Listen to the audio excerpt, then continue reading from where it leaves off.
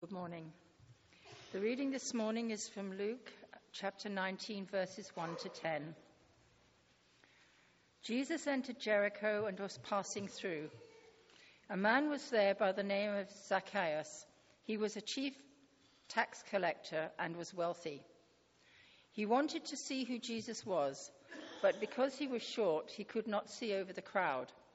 So he ran ahead and climbed a sycamore fig tree to see him, since Jesus was coming that way. When Jesus reached the spot, he looked up and said to him, "Zacchaeus, come down immediately. I must stay at your house today." So he came down at once and welcomed him gladly. All the people saw this and began to mutter, "He has gone to be the guest of a sinner." But Zacchaeus stood up and said to the Lord, "Look, Lord, here and now I give half of my possessions to the poor, and if I have cheated anybody out of anything, I will pay back 4 times the amount." Jesus said to him, "Today salvation has come to this house, because this man too is a son of Abraham. For the Son of Man came to seek and to save the lost." This is the word of the Lord.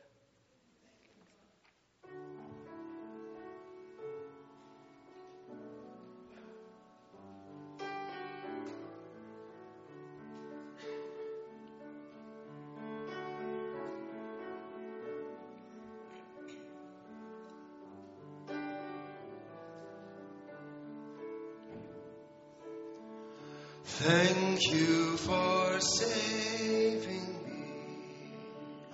What can I say? You are my everything. I will sing your praise. You shed your blood for me. What can I say? You took my sin and shame, a sinner's call by name. Great is the Lord. Great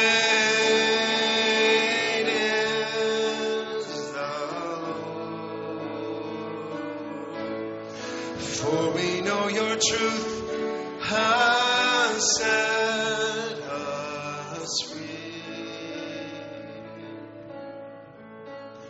You set your hope in me.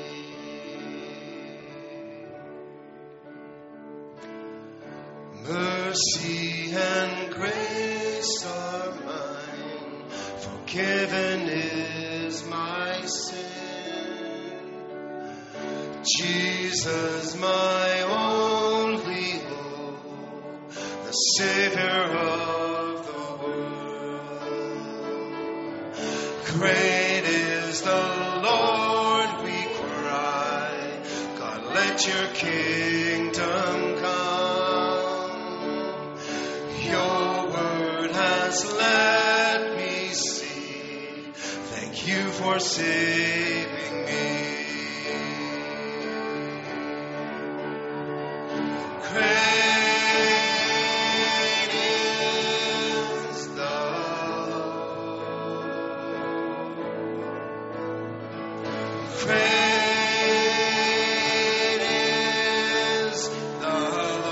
Again, great is the Lord. Great is the Lord. Great is the Lord. For we know your truth has set us free. You set your hope in me.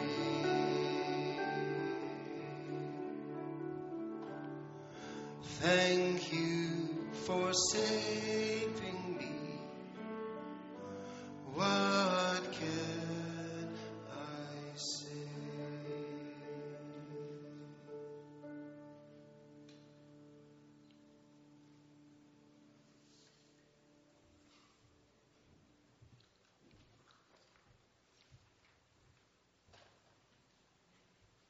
Good morning. We've been working through a series that we've called The Living Word. The main idea of the series is that Jesus is the center of our faith, rather than, even if they're important, any thoughts or actions on our part. Who Jesus is, what he has done, and what he is doing. That's why we've called each sermon by a particular name, and each one having a common kind of sound. Jesus teaching, Jesus healing, Jesus loving, Jesus serving, Jesus dying, and today Jesus saving. The term Jesus saves has entered our culture to such an extent that it's lost much of its meaning, or it's picked up ironic meanings. I brought a box full of things here to show you. Ken Bell, minister at St. Timothy's, has a piggy bank in his office. That's it. It says Jesus saves on it. So you can get that kind of thing. When I used to coach hockey, someone connected with the team who isn't a churchgoer but knew I was a minister and such, and thought they found the perfect shirt for me. This is it. It's Jesus as a goalie, and it says Jesus saves. I've only worn it a few times, actually. But he is making a fantastic save. No helmet or mask or anything. But Jesus saves, or the old question, some of you have spoken like this or heard this kind of language, are you saved? You ever asked anybody that?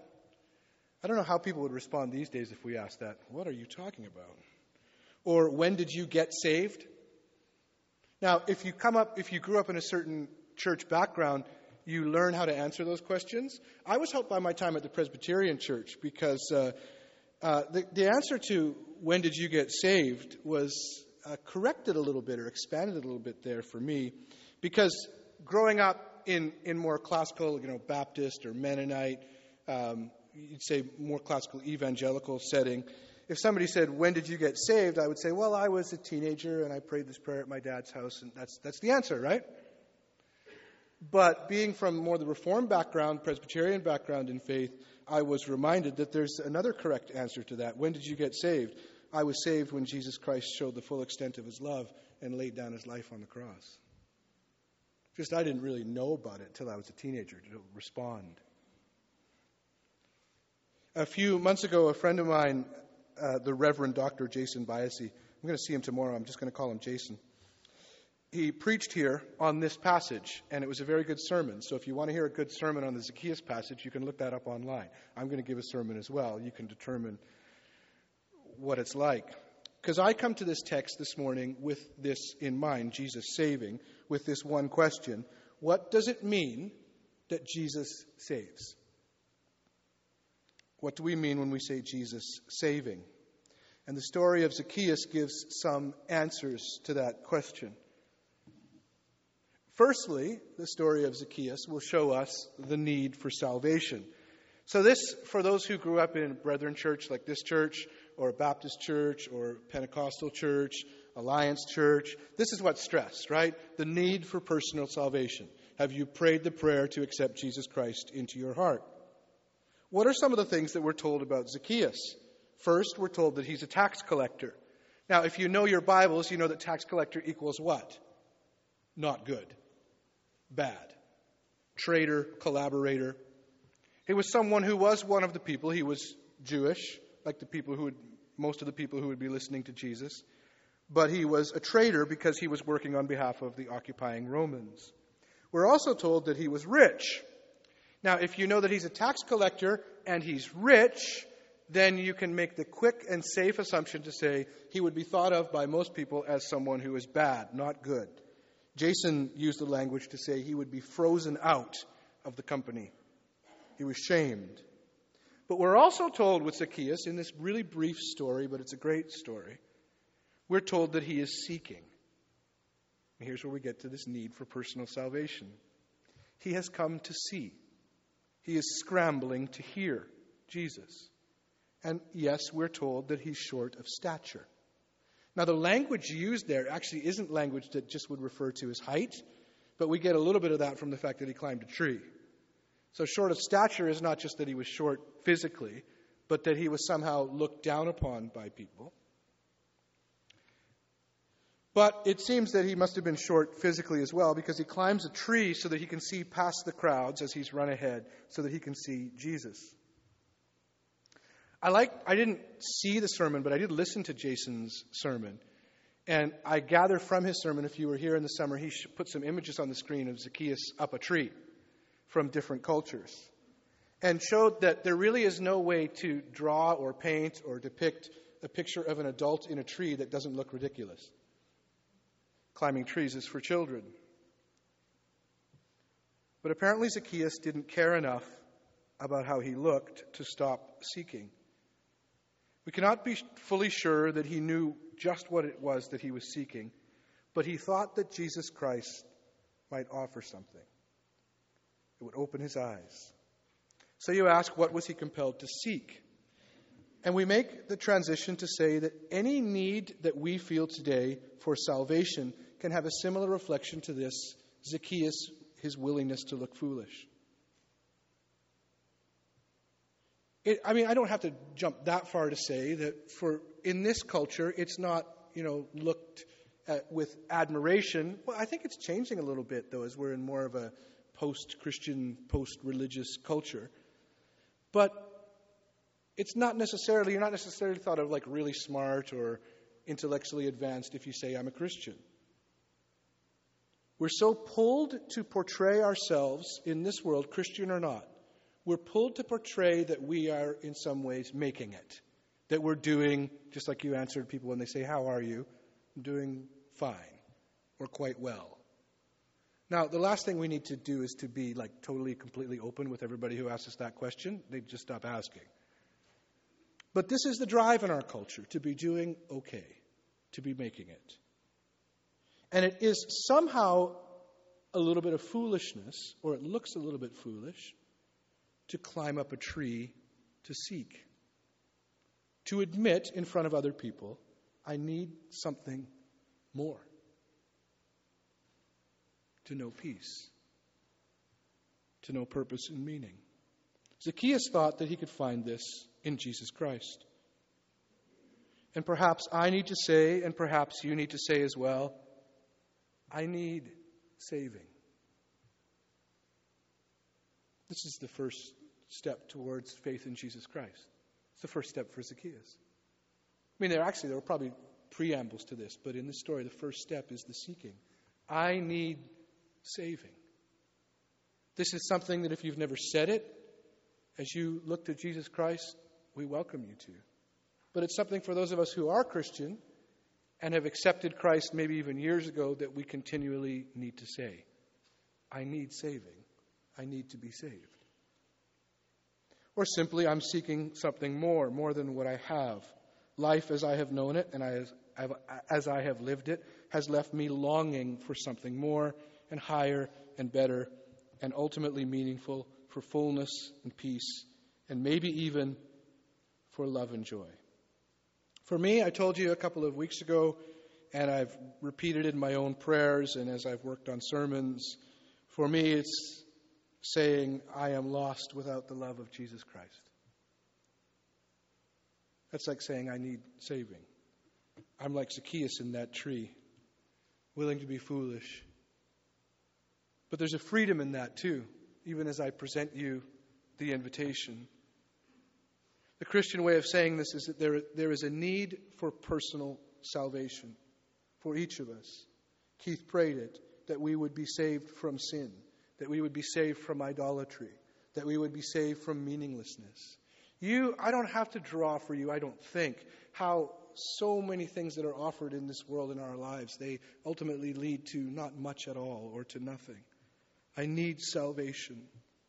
It would have been possible for Zacchaeus to just continue on in life. In fact, he was doing quite a bit better than most other people. He was rich after all. And by the standards of our day, if you're rich, you're fine. That's what you think about other people. You look around this room and you think, well, they've got more money than me. They must be doing okay. And then you make all kinds of assumptions about them. They must be down relatively happy, whatever else it is. Zacchaeus was rich, but he was still seeking. would you pray? We would invite you to pray. You can pray it even during a sermon. Lord Jesus Christ, I put my trust in you. I need to be saved. I think part of the problem at times is that the Christian church, especially in the last 50 or 100 years, has presented salvation almost as a threat. You better pray this or else. Can you feel and know that it's different than that and more than that? I need to be saved to know fullness of life. Lord Jesus Christ, would you save me? If you pray that prayer, you'll come to know Jesus Christ. Secondly, Jesus saving is more than simply personal salvation. Now, this is something that you have not heard a ton about in your standard evangelical churches, because the focus really is personal salvation and then hopefully some kind of discipleship afterwards, right? Here's what it means to follow Christ. That's true. It's just not all there is to it. There's more to salvation in Scripture than just you saying, Lord Jesus Christ, would you save me? Now, if it's presented that that's all there is to salvation, then you start to kind of judge the world in that way. This is what it means to be saved. So some people are saved and some people are not. And then you say something to somebody in the grocery store, are you saved? No, I don't know many people here who do that, but, it does happen. Did you ask him if he's saved? I don't know what you're talking about. But that comes from this idea that some are in and some are out, right? Scripture teaches something much bigger than that. In the story, Jesus addresses Zacchaeus. Now, if you climbed a tree as an adult, as a short adult, perhaps with a crowd of people around you, perhaps you would not want to be called out. I mean, I guess you're setting yourself up for it. But Zacchaeus climbs this tree, and then Jesus, seeing him, says, Zacchaeus! And right away, everybody turns and looks. Right? And they do just what you would do. They start making judgments. That's what you do. You see somebody, you start making judgments. And they can do it quickly for Zacchaeus because they know just how bad he is. And they start to wonder already, what on earth is Jesus doing talking to Zacchaeus? And now you can imagine what kind of assumptions they would make, right? He's going to set him straight. Have you ever felt that in your Christian faith? Think of somebody in your life who you know needs to come to Christ or needs to change the way they're living or they have some terrible sin. And now imagine God saying their name. Zacchaeus! Now what's the next thing he's going to say? You better straighten yourself out. That's what you want. To some degree. Jesus says, Zacchaeus, get out of the tree. I'm going to go spend some time with you at your place. The question here is, who is Zacchaeus to the crowd? Zacchaeus, as we have said, has been defined in a few ways. There aren't that many ways in which he's defined, but they are strong. He's a tax collector. He's Jewish, but he's maybe worse than the Roman occupiers because he helps them. He gathers taxes for them, and he likely keeps some for himself. That's how he becomes rich, is what the people would assume. It's like Jesus has found the one guy that everybody else hates and says, I want to spend time with you. Now, how would you feel about Jesus in that regard? You might console yourself by saying, well, when he goes to his house, he's going to tell him how bad he is. He's going to tell Zacchaeus, you got to straighten up.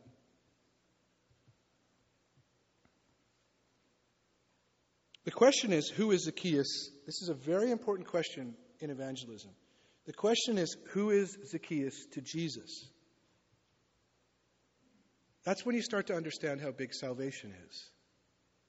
Because to Jesus, Zacchaeus is not as he is to the crowd. He is one who is befriended.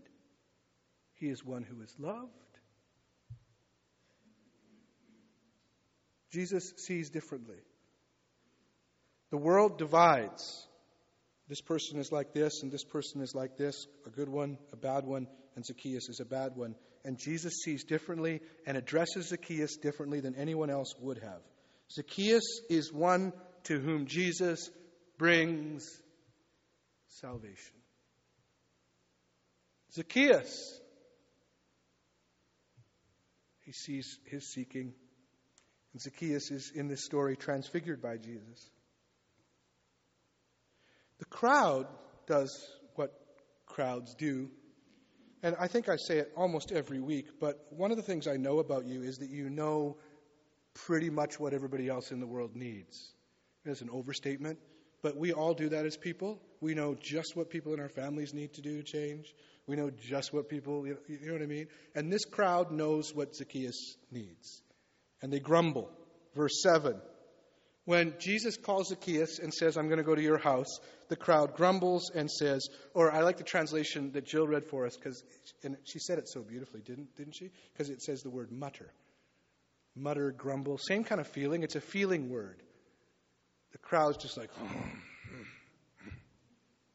they're upset at Jesus. Because Jesus addresses Zacchaeus not as the bad one, but as the one who God intends him to be.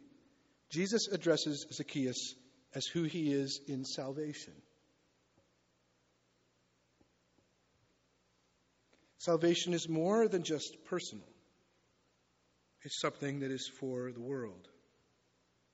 And as you look to other people who you pray for, and I hope you do pray for people to come to know Jesus Christ, you can't simply look and say, well, they're terrible sinners and they need Jesus.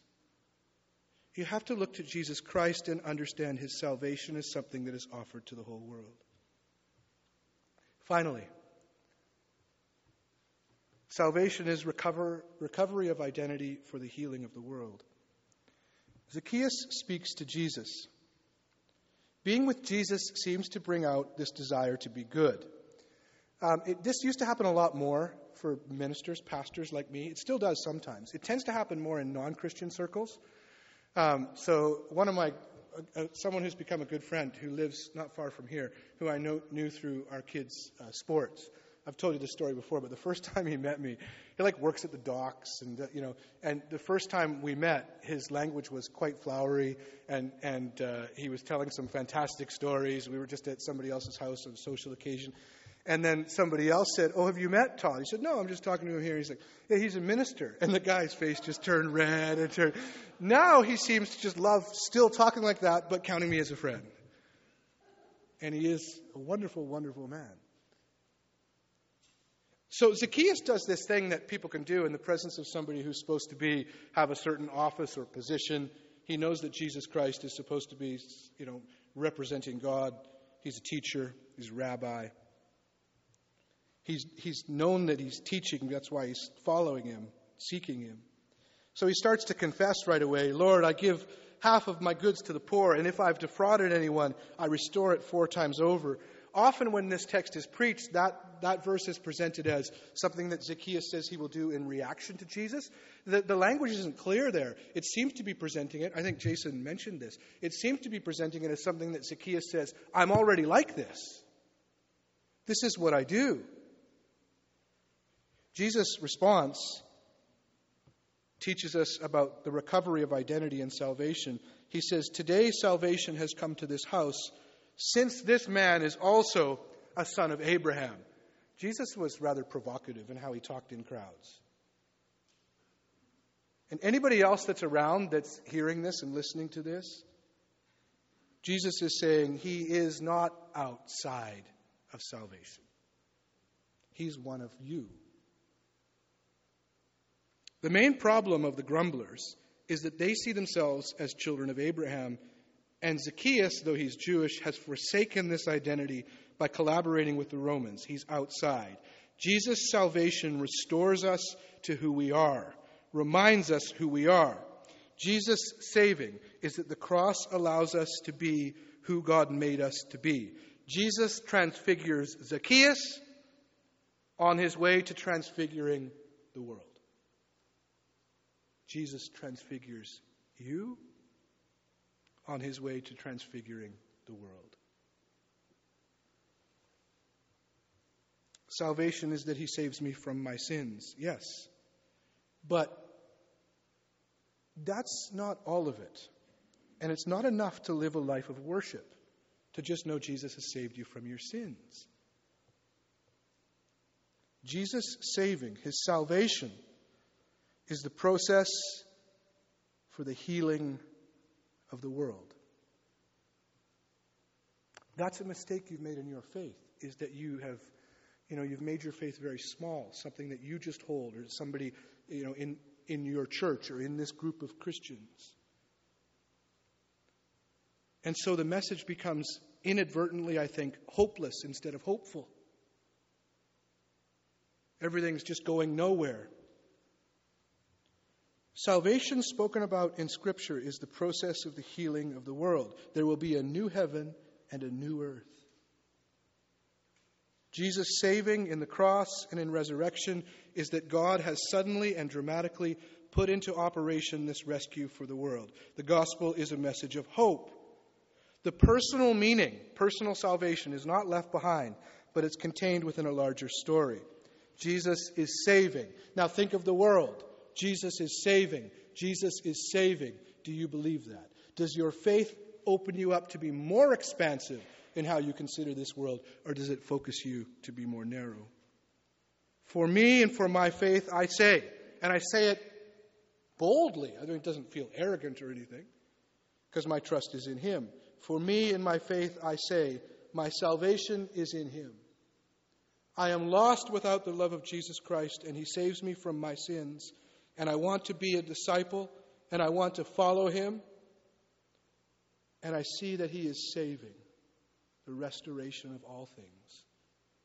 All things in Jesus Christ will be made new. Colossians puts it this way: for in Him all the fullness of God was pleased to dwell, and through Him to reconcile to Himself all things, whether on earth or in heaven, making peace by the blood of the cross. Jesus saving, as we seek to grow in outreach, and we need to grow in how we witness in this faith and share our faith. We need to be formed more and more as a witnessing community. Our salvation is personal, but it is always more than that as well. This salvation is to be a blessing, not a curse. Salvation is the restoration of all things and the healing of the world. So I opened up with an object lesson, so I'll close with one as well. We're all going to go down for lunch. I think it's soup, isn't it? Who knows, because they're down there making it, right? The people responsible for the meal are not in this room. But if you've been at Sutherland for any amount of time, you recognize these plates, right? I mean, there's nothing much to them. But they serve their purpose. Actually, they're quite strong. When I was trying to smash some earlier this week, Ken and I, they were very difficult to smash, even with a hammer. I'll explain later, Mark, but anyway. So that's a plate as it should be, to serve its purpose, right? Now this plate, we eventually did get it smashed. This plate is broken. What good is it? Not much. Pretty much as soon as I'm done this object lesson, I'll probably throw this out. Unless you recycle, sorry. Oh man, forget the world in which we live. This will be turned into something else lovely. But right now it's pretty useless. Just good to be thrown away. It's broken. I know what I'm about to show you, but it's more prayerful than anything. I trust in the salvation of Jesus Christ in my life and for this world. And I want to tell you, when you know the salvation of Jesus Christ, when you've even tasted the smallest bit of it, you have hope, not despair. Because you know that He takes broken things and makes them better than they ever were before. So Ken showed me, because he's doing a similar series, and he's a crafty person, and I would never have even known that this type of thing exists. We had to go to Michael's. You ever go to Michael's, the craft store? It's like a foreign land to me. I stood there. I didn't know what to do. Ken seemed right at home. Anyway. He told me about this. It's an art form, particularly Japanese art form, where a broken dish is taken and then put back together, and then gold leaf painted over the cracks. Can you see it? And you can look it up online. If you look that word up, you can see many beautiful pieces of art. They're not just beautiful, they're evocative. That's good art is like that. Because when you see it, you don't just think of, oh, that looks nice. You think, maybe broken things can be more beautiful than the original. So we just did it with a Sutherland plate. We smashed a few.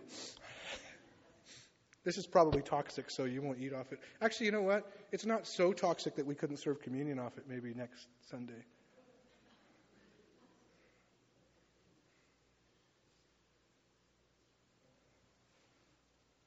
Jesus, the salvation in Jesus Christ. Do you understand this is hopeful?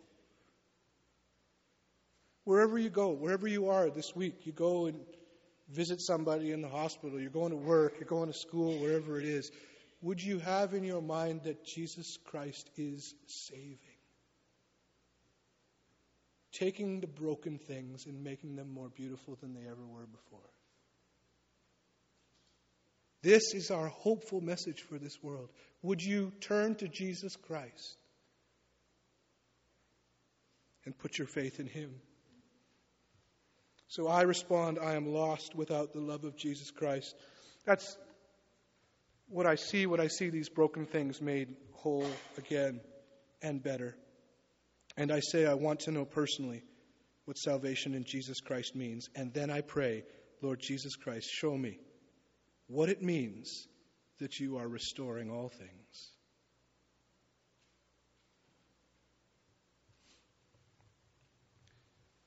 So I want to pray, and I'll pray a prayer of response. And we want to remind you again that during the last couple of songs, you're welcome to, you can sing or you can prayerfully consider what you've heard in this service, or you can go to the back and receive prayer. We want to pray today through some of the requests that we have. I think I put a few on your bulletin. Daniel Berge is back home, which is a praise item for sure. But he's still really recovering. Hey, Karina? Any particular way you would like us to pray for Daniel? Or for you?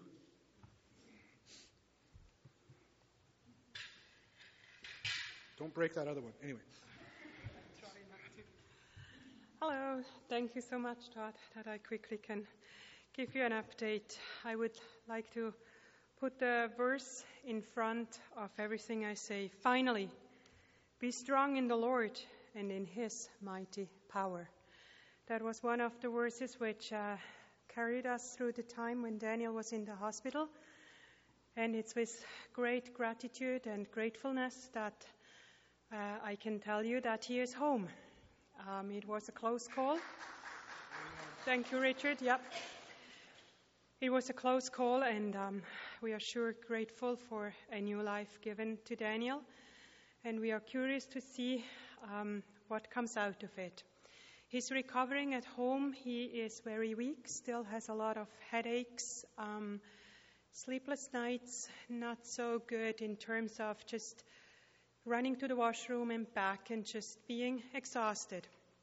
He has this Japanese encephalitis, or encephalitis as you pronounce it here, which is an inflammation of the brain which causes this headaches.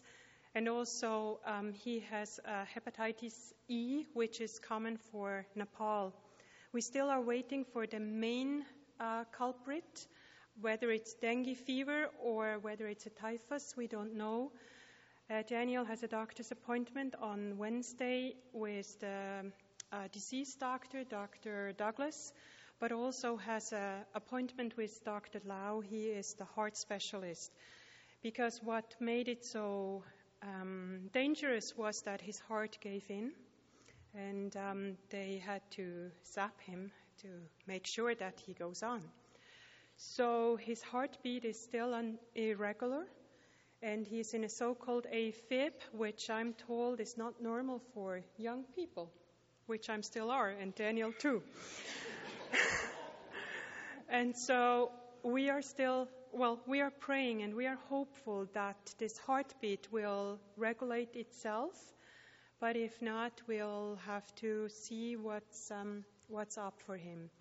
He wishes to thank you all for the prayers, for the emails, for the texts, for just every kind thought and prayer which was sent towards God and towards him. And He would have loved to be here, but no way. Thank you so much also for everybody who brought us in food. I don't even know who it was most of the time because they just left it in the carport. And if you brought something in a tray which is yours, I brought all the trays back out there. Just take it. And thank you so, so much. Thank you. Let's pray for the Berge family and have some other prayer requests on your bulletin as well. Won't necessarily name them all, but I'll leave room as I lead us in prayer. Let's pray together. Heavenly Father, we thank you for the Berge family, the blessing that they are, and the witness to your love. And we pray that you would be close to them now, and we pray for Daniel's full, complete, total healing. We thank you that he made it through that time in the hospital. I just know when I saw him, he didn't even look like himself. And we can say you have been good to them, but we need more goodness. We need more healing. We would pray for Karina that you would sustain her at this time, even as I think she was supposed to be away right now and remains behind to care for Daniel. We pray for Andy and Steffi as well.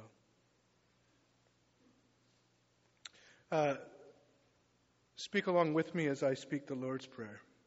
Our Father, who art in heaven, hallowed be thy name.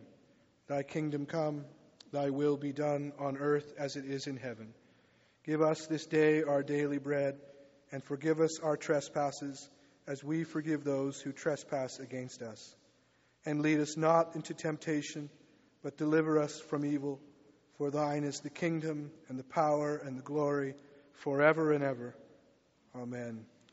God of all creation, full of love and abounding in mercy, may the whole earth be filled with your glory. Bless your church, clothe us in righteousness, and grant us life and wisdom.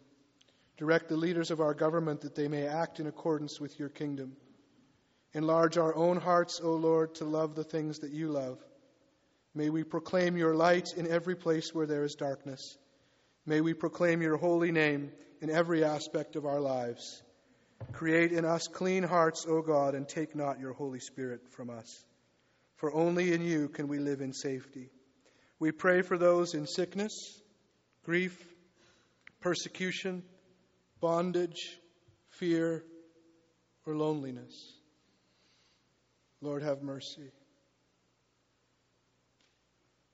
Almighty and everlasting God, increase in us the gifts of faith, hope, and love, and that we may obtain what you promise, make us love what you command, through Jesus Christ our Lord.